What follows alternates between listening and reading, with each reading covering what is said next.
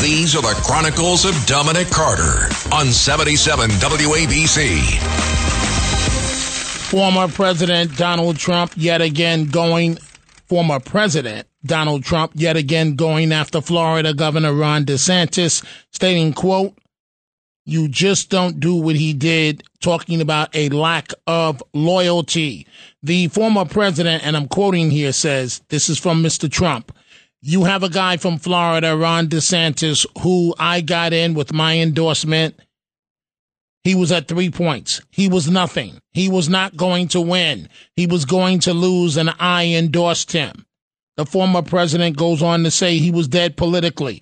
"I endorsed him and saved him. He was losing by like 25, 30 points very shortly before the election. When I endorsed him, he went like a rocket ship. I should call him Rocket Man, but now he's Rocket Man that's crashing." So it's personal. When Trump asked if he would put DeSantis on his ticket, Trump basically said no.